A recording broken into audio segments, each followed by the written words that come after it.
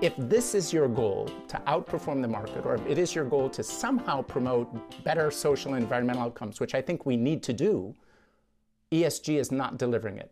Terence Keeley, the author of Sustainable, is on Consuelo Mack Wealth Track. Funding provided by Clearbridge Investments, First Eagle Investments, Royce Investment Partners, Baird, Matthews Asia, Strategas Asset Management, and Women Investing in Security and Education. Hello and welcome to this edition of Wealth Track. I'm Consuelo Mack. It is very unusual for a top executive at a major investment firm to go public about a major policy difference. This week's guest did just that. The policy is ESG investing, which, as regular Wealth Track viewers know, stands for environmental, social, and governance strategies. The premise being that companies that follow policies to improve the environment, society, and their governance practices will both perform better in the stock market and have positive results in all three areas. The firm is BlackRock, one of the world's largest investment managers. BlackRock's influential co-founder and CEO Larry Fink has been a major proponent of ESG investing. In his widely read annual letters to CEOs, he has exhorted the leaders of the thousands of publicly traded companies represented in his firm's indexes to adopt ESG standards and report on them in detail. Today's guest is Terence Keeley, CEO and CIO of 1.6, an advisory firm he founded to, quote, help institutional and high net worth investors optimize the amount of impact in their investment portfolios. He left BlackRock in July of 2022 to publish his increasingly influential book, Sustainable, Moving Beyond ESG to Impact Investing. Larry Fink wrote the book's foreword.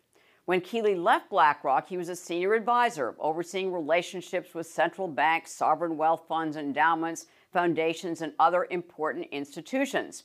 Among his many accomplishments, Keeley was selected as a global knowledge broker by CIO magazine. Keeley told me in his 40-year investment career, he has never advised a client to invest in ESG. I asked him why.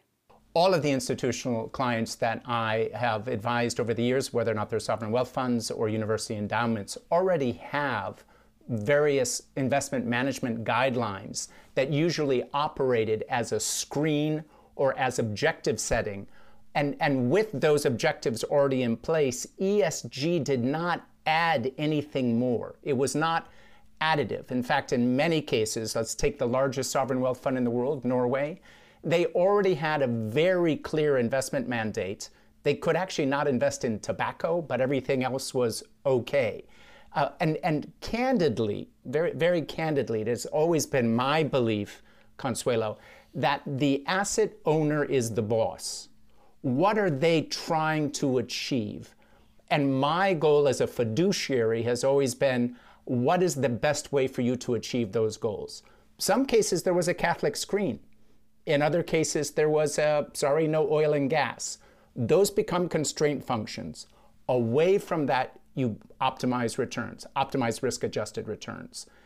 ESG never really filtered into that. It was kind of intended to be here's a plug and play. We've already thought about the risks. We've already thought about the exclusions. Here it is for you. We've already prepared this meal. In actual fact, virtually every client that I covered, ranging from the Bill and Melinda Gates Foundation to Yale Endowment, they did not want to see ESG products. They didn't see them as fitting with their overall investment objectives. So what is the problem with ESG? Is it that it is exclusionary and therefore that you're missing opportunities that you would have otherwise? There's a big debate right now that is a lively one and an ongoing one, as you know, Consuelo, whether or not ESG is generating excess returns or helping to achieve double bottom line, some type of gains, social, environmental, lower carbon. And what I came to as a conclusion, it's not how I started out in writing this book, but what I came to as I looked at things very, very carefully, very, very closely, is that the fundamental flaw in the ESG market is the data. The fundamental flaw is that there has been some concept that we can combine environmental, social, and governance material risks, and somehow out of that analysis, usually resulting from a single score, generate some type of signal, some type of alpha-producing signal. You can beat the market. You can beat the market if you have great ESG data. Here's the problem. And right. In fact, the Wall Street Journal just published this not that long ago. If you look at the top ESG rating agencies, just take the top 6, and you look at the correlations of their recommendation, they're all over the map. In fact, the actual correlation of ESG ratings by the major ESG rating agencies is 0.5, which means that they are as likely to disagree as they are to agree. How can you generate alpha out of a data set that is itself so fundamentally flawed? And ESG takes environmental, social, and governance, mix it all together, and gives you a score, a 4, an 8, a 16, a AA, a AAA. What does it mean? What does it mean if a company has a AAA ESG score with regard to its investable thesis? It could be expensive. It could still be cheap. But that AAA itself tells you nothing about whether or not that's investable. The largest ETF ever produced, a $2 billion ESG ETF created by DWS in accordance with a new index from MSCI, brand new index. And the thesis of this particular $2 billion ETF, largest in history, is that they will only invest in the top 50% of the companies across a range of indices with regard to their ESG scores.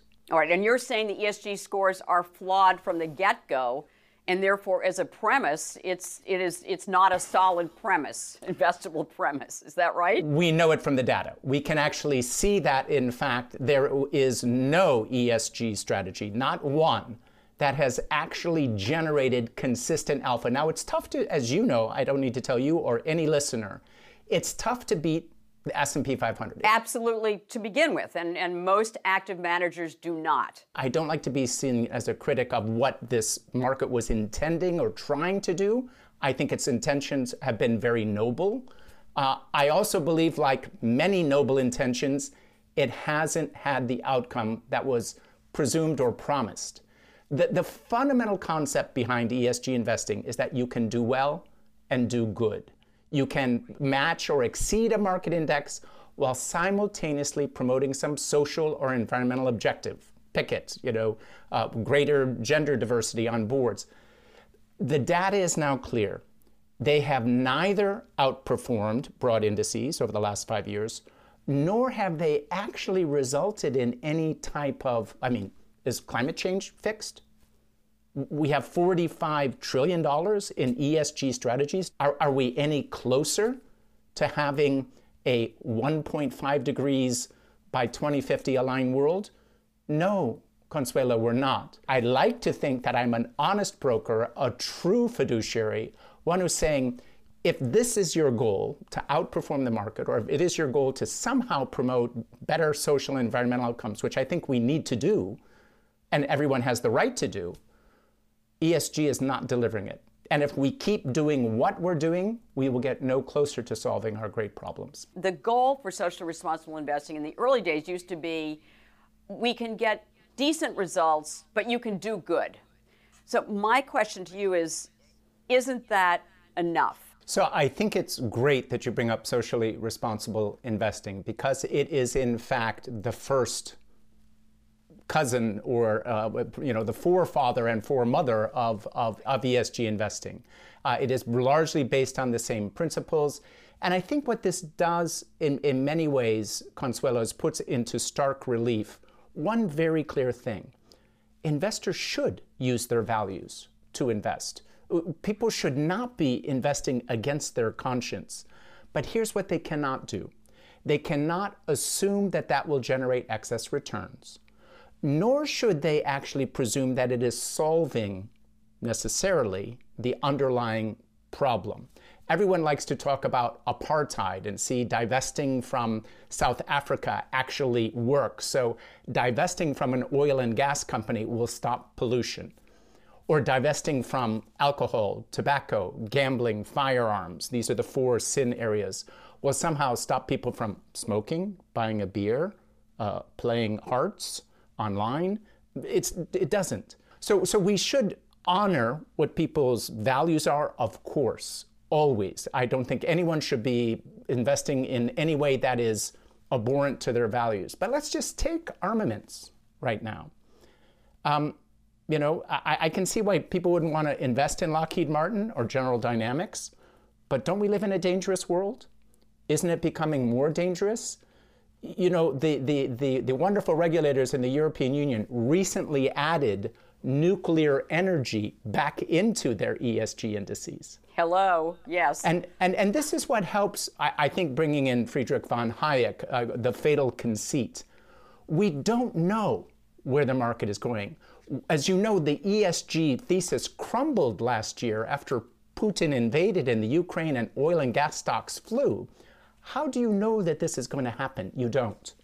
And that gets to the heart of why beating a broad index is very, very difficult. People should invest with their values, always. People should be deliberate about the outcomes that they're trying to achieve, financial and otherwise. As it so happens, ESG has promised to do both simultaneously, do well and do good, and ended up doing neither. So let's have a deep reflection on what has been the underlying premise. We said a lot of it was about divesting from industries and expecting that that would change corporate behaviors. It's done no such thing. Well, another part of it, though, as you are well aware of, is that there are activist ESG investors who actually, take seats on the board, who are encouraging and pressuring, quite honestly, companies to do certain things. And so isn't that effective, though, in determining corporate outcomes and corporate behavior? Has that not worked? So this is the fundamental issue of stewardship. And, right. And one thing I would say to all listeners is that when you choose an asset manager, what you very much want to consider is whether or not they share your values and will promote your ideals by participating in the voting of the shares and the corporate governance aspects of that. So for those of our viewers, and I'm sure there are many of them who have invested in ESG funds, what is your advice to them? My advice to them is read the small print. My advice to them is re-examine what your goals are. Are you in fact trying to lower carbon? Are you in fact trying to have a comfortable retirement? Are you trying to keep your costs low? Are you trying to have your money represent your values while simultaneously generating great returns? It turns out every single one of those scenarios I gave you, you'll come up with a different answer in a different fund. I think ESG is going through a reckoning at the moment, to some degree an overdue reckoning. And primarily what I would say to investors, the question they should be asking is, are any investment strategies based on some form of divestment or underweighting stocks or avoiding whole industries? Are those actually achieving your goals? I would argue not. I would argue almost certainly not. And I'd also just point out one of the sectors of the market, Consuelo, that I think is particularly wrongly premised is the temperature-aligned strategies. This is a group of strategies very much like the ETF that just got launched that only invests in companies that are somehow adjudicated to already be in line with the goals of Paris. Well, the Paris Accords, the climate accords. Paris Accord, 1.5 degrees, emissions are on target. Well, it turns out those stocks are already trading at a premium. You know what you always want to own?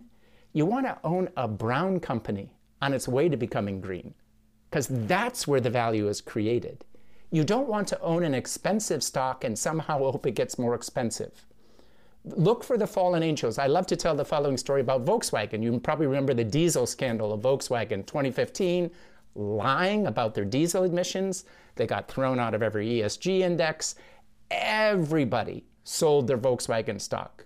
That was the time to buy it. That was absolutely the time to buy. You probably remember under new management, they came up with some of the most important battery patents in the automobile industry. One day, Volkswagen stock went up 25% on one day. The overall stock from late 2019 to mid 2021 returned 350%. That was a stock you wanted to own. And that was a stock that was excluded from ESG strategies. Brown to green.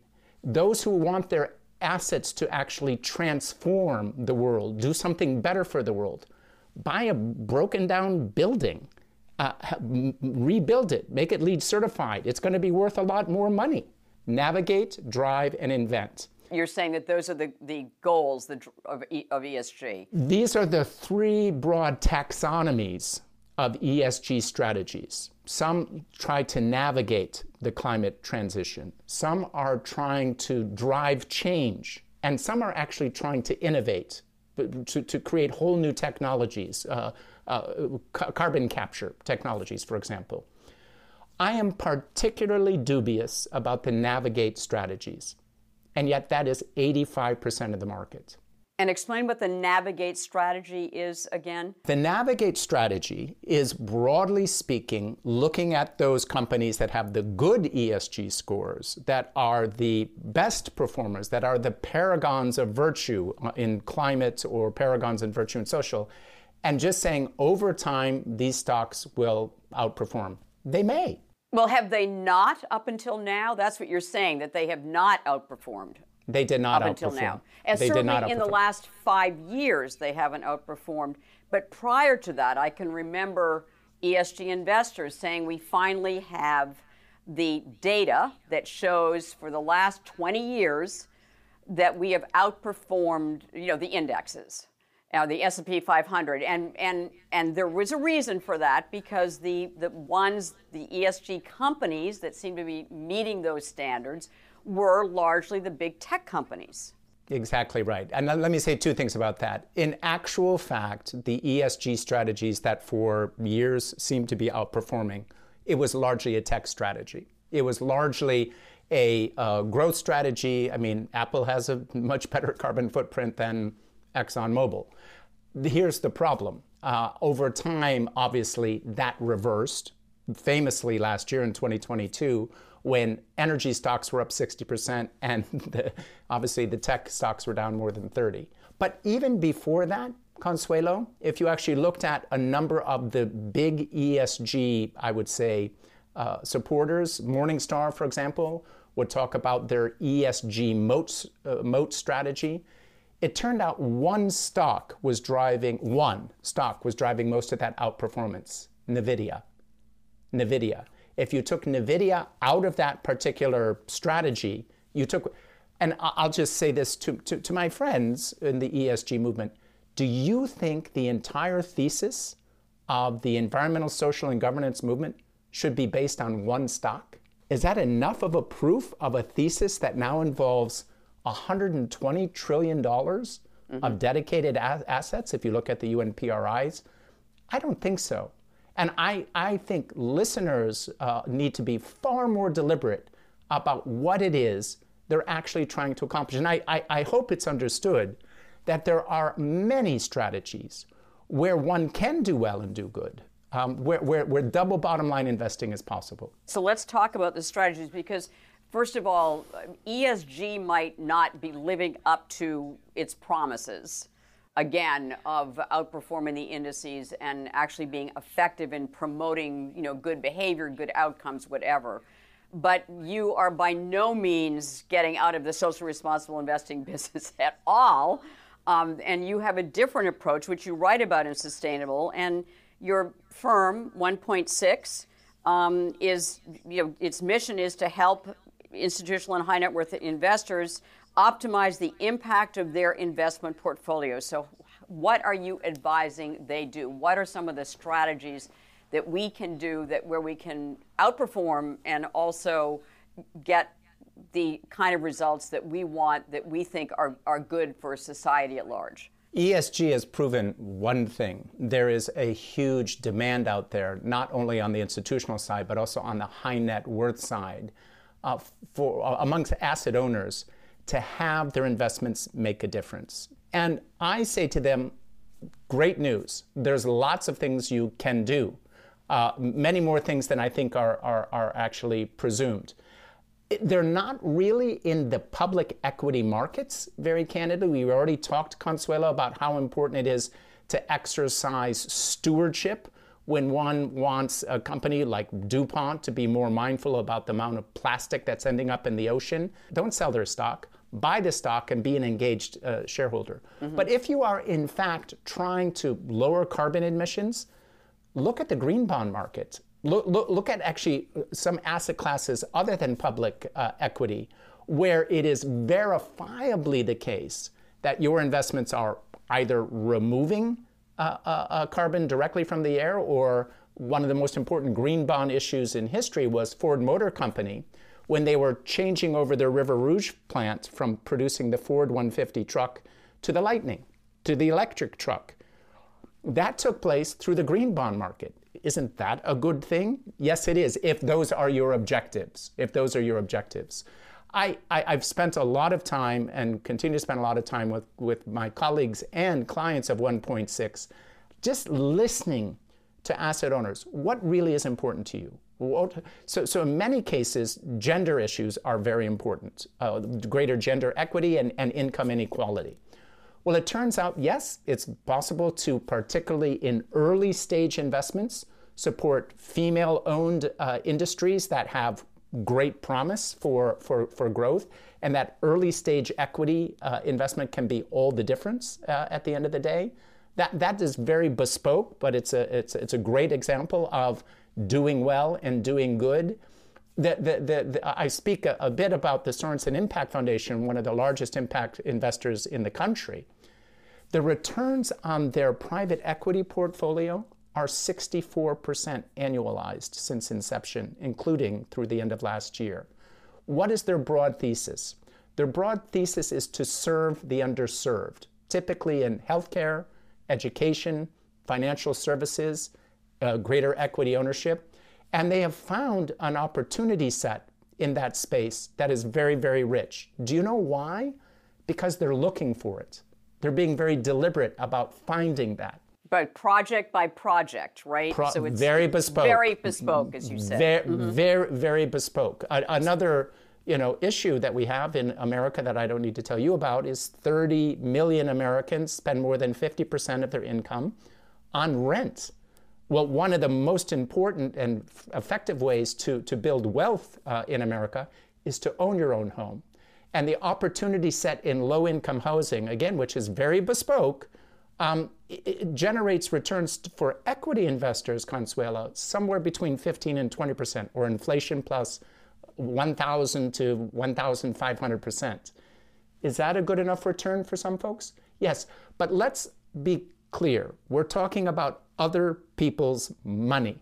And it's really an issue of what are the asset owners trying to accomplish.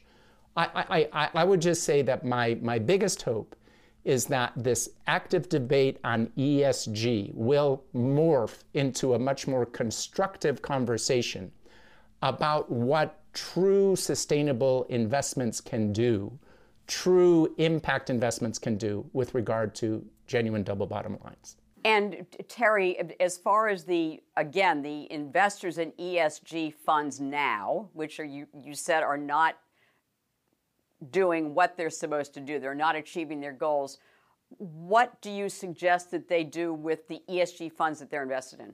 We need to be more deliberate in our asset selections to make sure that they actually line up with your goals, as well as your asset manager. Terry, one investment for a long-term diversified portfolio with all of these values in mind and the objectives of outperformance as well. If I look at my three largest holdings, Apple, BlackRock, and JP Morgan, I feel very, very confident about those companies doing very important things for the world and the world to come.